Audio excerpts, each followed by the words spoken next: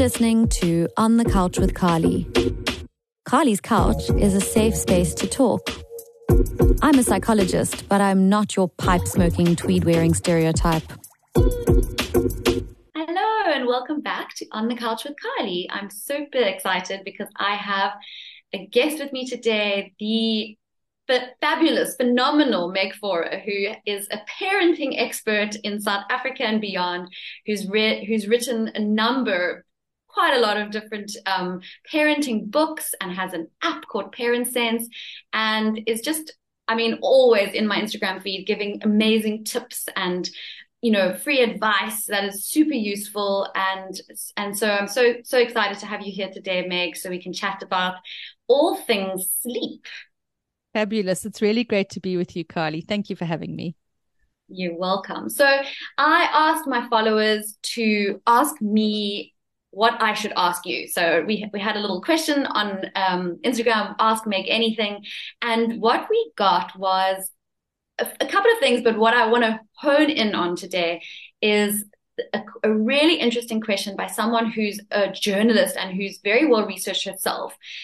She sent me a bunch of stuff that I found super fascinating, but she asked the question to Meg about Meg's research into sleep that informs her understanding of sleep, because she says things have changed in terms of the research and the data on infant sleep since Sleep Sense came out. And she wants to understand, has your perspective on sleep shifted over the years? And currently, where are you in terms of your, your working understanding of what is infant sleep? What should we be doing with baby sleep? How should we be encouraging sleep? Are we still doing the same things we did, when you wrote Sleep Sense, or has things changed over the years? Look, babies haven't changed over the years. So babies are exactly the same. So nothing has changed there. However, there are nuances that are very important to recognize and to note. And they're not necessarily things that have changed with time, but they are important. And the first and most important thing is that sleep and our expectations of sleep is incredibly cultural. And it's culturally bound. And so there are populations in the world who just don't expect their babies to sleep through the night. And that's an important thing to immediately kind of put out there. I was just very recently in Spain in this height of summer, where the sun is setting at kind of 10 o'clock at night, and they have this culture of siestas where the whole country closes from 2 until 5 p.m. Literally nothing happens. And then everybody gets back up at 5 p.m. and then they go through until, kind of 11, 12 at night. And I was watching the babies, and the babies were out and about really, really late. And that culture is very counter to what I have put forward in my books and in my app, where I talk about a bedtime routine and a bedtime hygiene. Certainly babies going down between about 7 o'clock. So yes, there are, when we start to look at, if you want to unpack sleep, kind of as a journalist, yes. Maybe Sleep Sense wasn't going in the right direction. Maybe having all babies go to sleep at 7 o'clock in the evening is not the right direction to go. And maybe babies don't need to self-soothe and sleep through the night. The thing is, though, that when you look at our culture and the culture that I come from, and certainly many of the moms that I interact with in South Africa, moms do want to have their babies sleeping through the night because sleep deprivation is a real issue for them, particularly if they're returning to work. And so in the global north, or, in the Western world, as it were, our culture is to have our babies sleep through the night. It is to have our babies ultimately sleep in a separate space, and it is to have our babies self-soothe. So as opposed to it being new research, I would say that we need to recognize that it's culturally bound. And that also means that trends will come and go. And so there might be a trend towards not having children sleep in separate spaces, and that's important to recognize. What I have always done, going back from pre-Sleep Sense days, is tried to have a look at the research and the science and say, okay, so in a culture where we want our babies to sleep through the night, in a culture where we are very cognizant of SIDS, having a look at all of these type of things, how do we debunk the science, and how do we say, right, this is what's sensible in the context of the fact that every mum is going to parent differently. So Yeah, I don't know if that answers your question, but yes, do try to keep up with the science, but sleep is nuanced. Yeah, no, I love what you're saying about it being a cultural sort of, I mean, I think it's important to recognize it within its cultural context, and that advice that is given is also given within a cultural context. And I think to bring it back to from like a more personal perspective is I've got a 7-month-old baby, and I'm currently grappling with my own understanding of what do you want to encourage at this stage going forward in terms of sleep, and how can you do that while still maintaining a close bond with your baby where you don't feel like you're leaving your baby to handle their emotions on their own. So I'm looking into, the two sort of different, I guess what I'm always trying to veer away from is being forced into two discrete camps, one of two discrete camps. And I do find that you either have the sort of hardcore sleep training camp, which is like, babies must sleep through the night. It's all about what mom and dad needs. Never mind what baby needs. We're not going to follow what's developmentally appropriate. We just want to sleep. And then the sort of on the other side of the spectrum is the sort of like co-sleeping, attachment parenting, bed sharing, breastfeeding all through the night, and baby is always attached to mom, and baby is always having contact naps, and there's almost like no separation between mom and baby all the way through from 0 to 3. And I find myself somewhere in the middle of that. And so I'm grappling, and I'm trying to figure out like, what is the middle ground? What is and I recently listened to your podcast with a mom that you had, which was about co-regulation and about sort of like gentle sleep training methods, and how, and I think this is sort of in line with what you said in Sleep Sense, but slightly adjusted in terms of the language using the idea of co-regulation. But that I understand there's like a way to be involved and present with your baby, but still encourage independent sleep a bit more. My problem is that I haven't yet found out how to do that for this particular baby. For my firstborn, I did it. I followed Sleep Sense. I did essentially the pick up, put down method, where I never felt like I left her by herself upset. I was always holding her until she was soothed and comforted. And then I put her back down and said, it's sleepy time. You've got your bunny, you've got your dummy, but you could go to sleep by yourself. And eventually she did. And then soon afterwards was able to self-settle to go to bed. It didn't mean she slept through the night, but she did self-settle. And I felt that was something of an achievement. This baby, I try to do that and it hasn't clicked. It's like she hasn't yet got that self-settling down. So it meant that I've had to go back to the drawing board, and then I started researching things, and I looked into, I don't know if you've heard of this Dr. Greer Kirschenbaum. She's written a book called The Nurture Revolution, and she's a neuroscientist.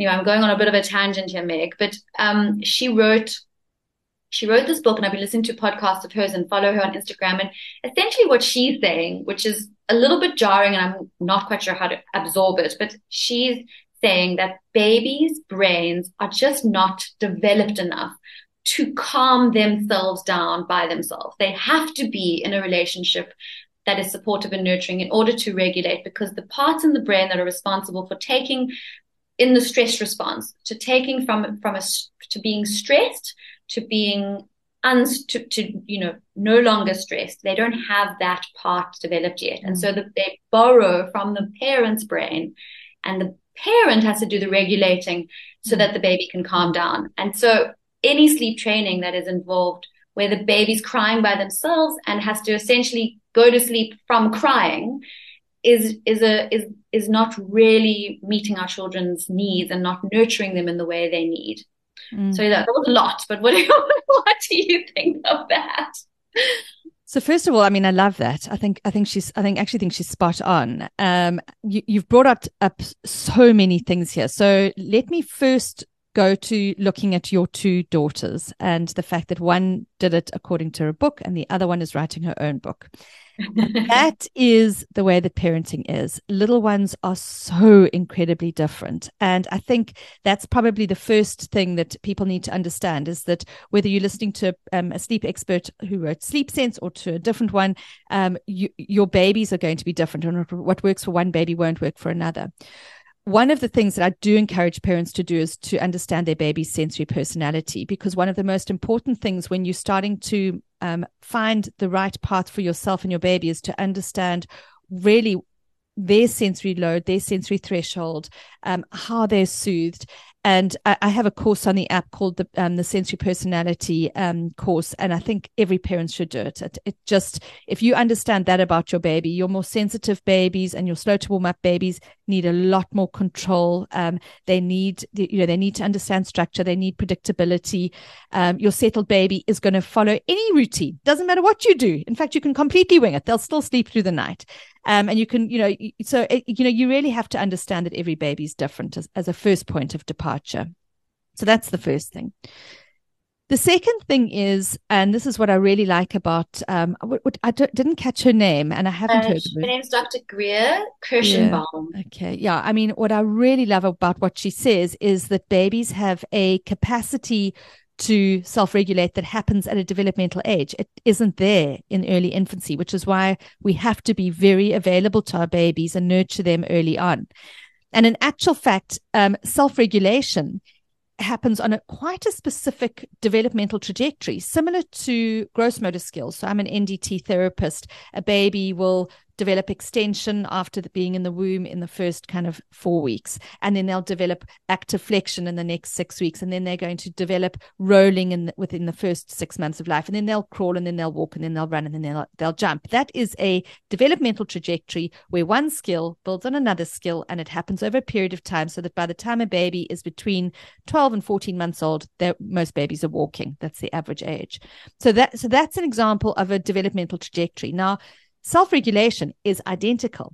The problem with self-regulation is that final point where we can say, right, we're self-regulating and our whole brain has come on board to fully self-regulate takes 24 years. Okay. So this is not 24 months. This is 24 years. And I'm going to show my age, but my son is actually 24. And so I can tell you that it took him 24 years.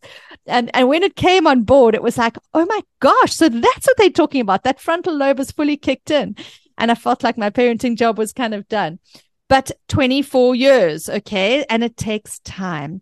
And that means that it's a much slower trajectory towards self-regulation. Now, the ability to self-soothe to sleep and to settle myself and to regulate all other aspects of my behavior is critically important. And human beings who do not develop self-regulation will have difficulties. They have a much higher incidence of drug addiction. They have a much higher incidence of dropout from university. They have a much higher incidence of divorce. There's a lot of research that shows us that the ability to self-regulate our emotions, our cognition, our behavior is absolutely critically important. The problem is that it takes this very long period of time.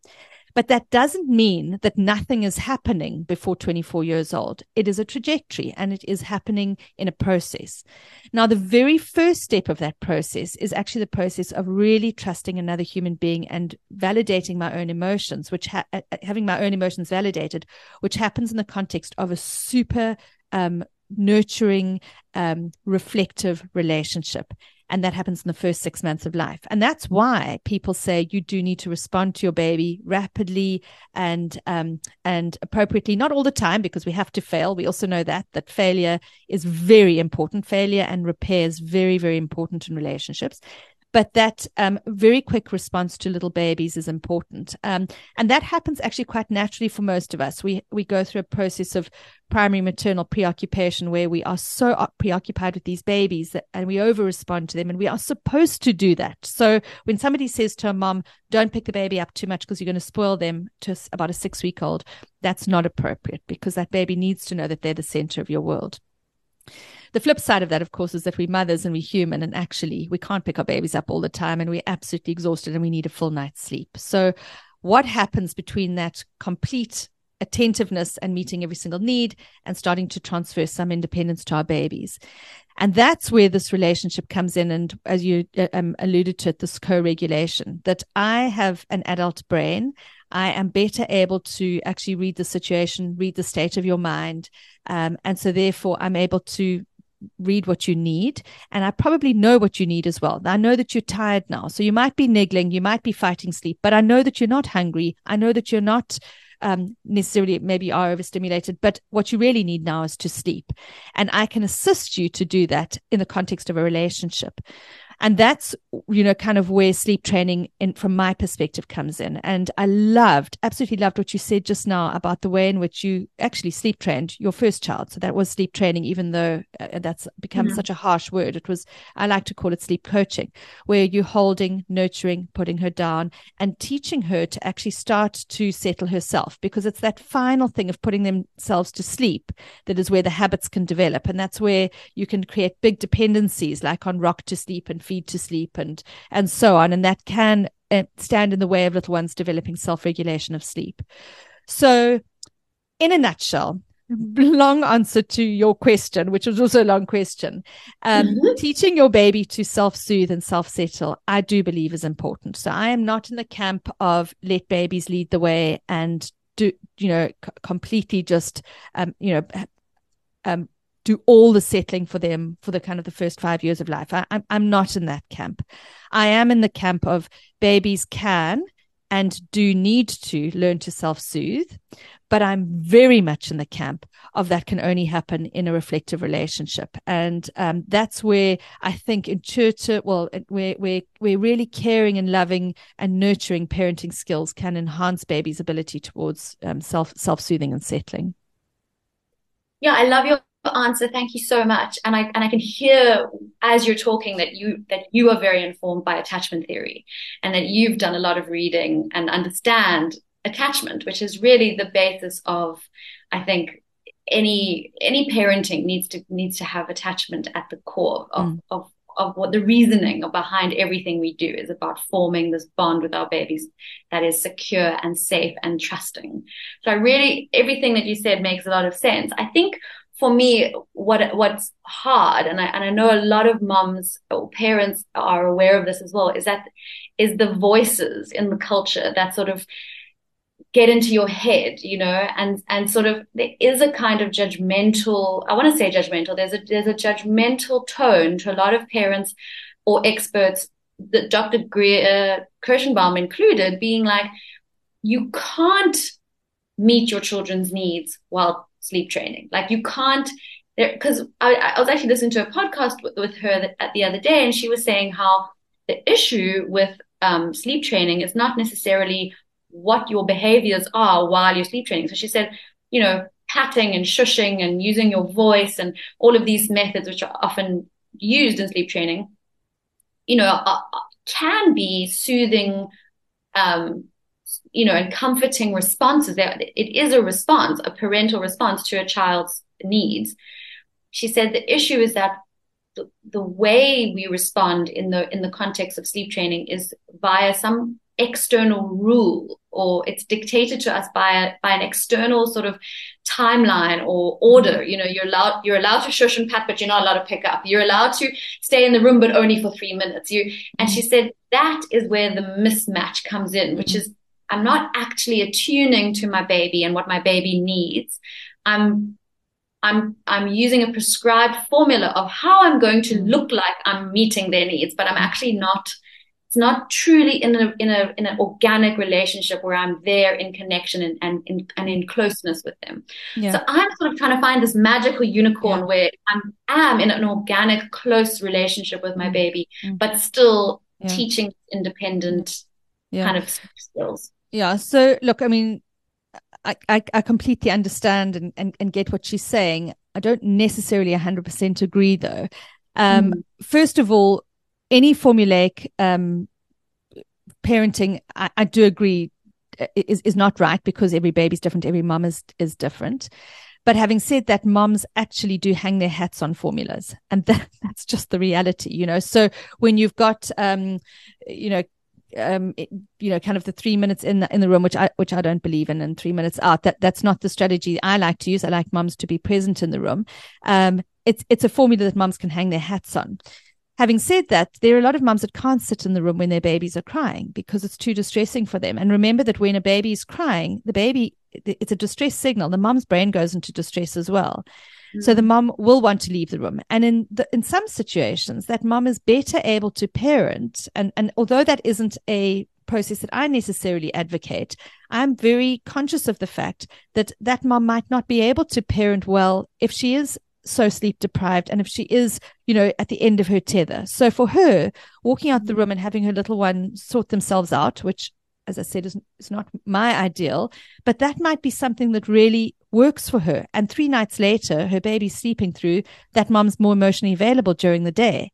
And, so I think we've got to be super careful. You mentioned the word judgment, and I think we just have to be super careful about judging because we do have situations where moms have to leave the room, and the voice that they're listening to is a sleep coach this is the voice they've chosen to listen to, who has said to them, you go out the room for 3 minutes and then your baby will learn to sleep through the night. That might not sit well with Dr. Greer, it might not sit well with you or with me.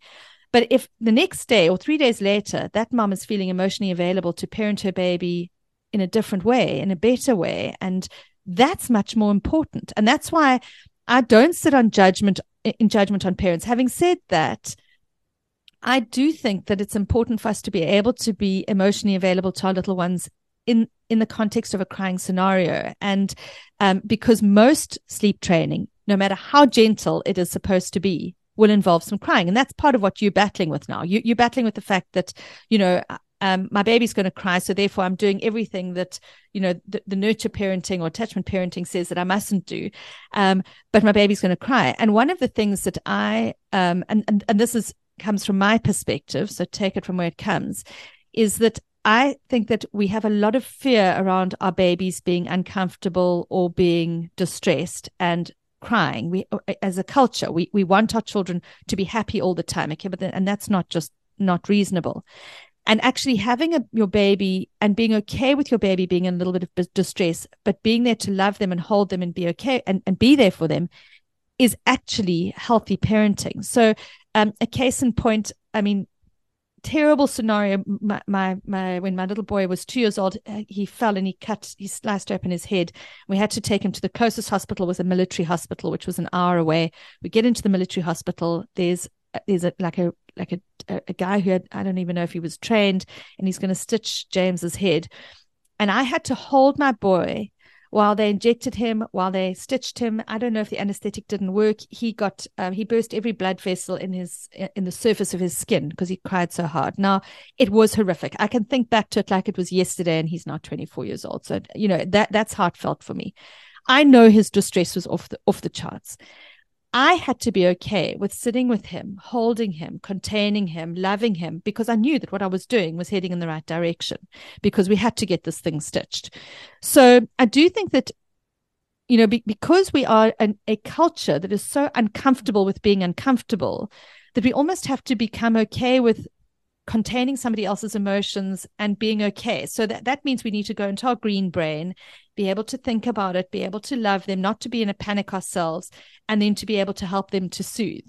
And that can happen through sleep training, I guess. You could say. So I did sleep train my children. I didn't have to sleep train my middle child because, as I said right at the beginning, you get different sensory personalities. She slept through at 6 weeks and she just never didn't sleep through. So that was her.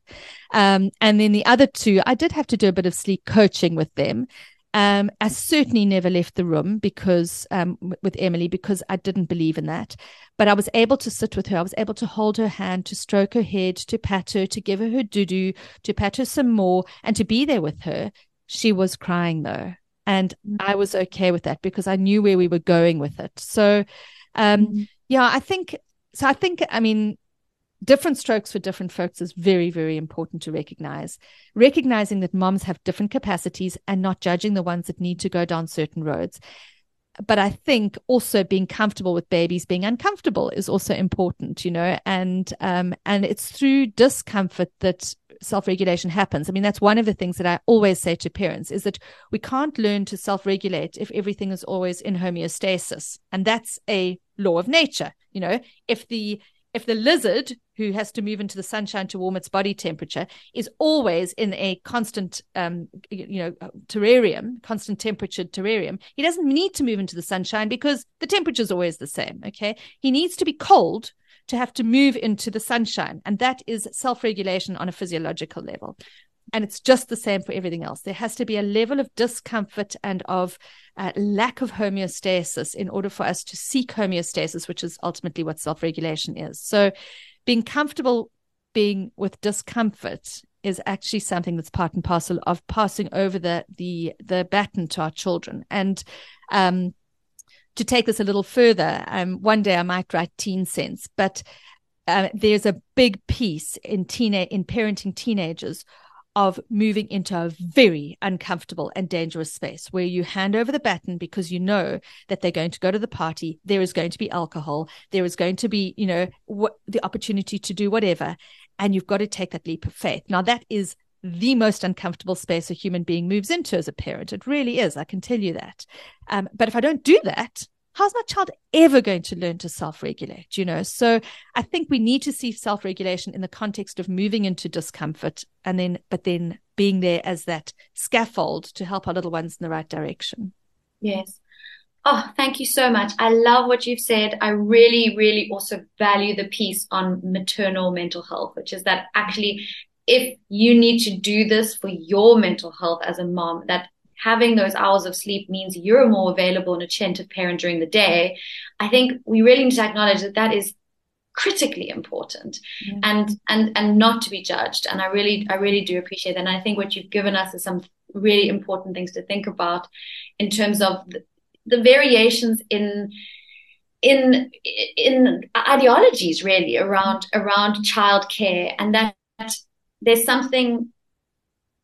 If you believe in something and if you as the parent can feel regulated in your choice, that's the most important thing actually. Yeah. And whatever you choose, that it's your choice as a parent, but to be able to be calm and sure about your choice and to know it's what's right for your baby is actually the most important thing. And I think that's where I'm wanting to get to, is sort of in my own emotional regulation, actually, is that working on my emotional regulation so that I can choose whatever I choose to do with the baby, but it's coming from a place of, I know this is okay. Absolutely. And I think part of that, we talk about the traffic light brain, but when we're in our green brain, we're calm, we're thinking, we can make the connections. And a lot of what I've spoken about now is when parents are able to be in that green brain.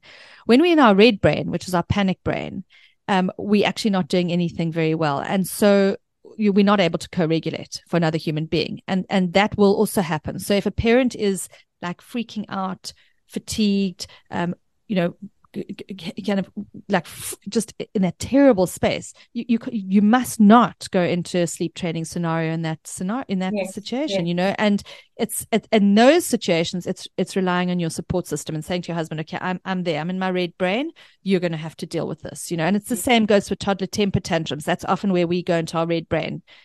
Toddler has a temper tantrum, we go into our red brain as well. And you've got two toddlers in the room. So you do need to be quite conscious of yourself as a parent to know that, okay, what I'm doing is okay. Take a deep breath. We're all going to be all right. And I'm in my green brain.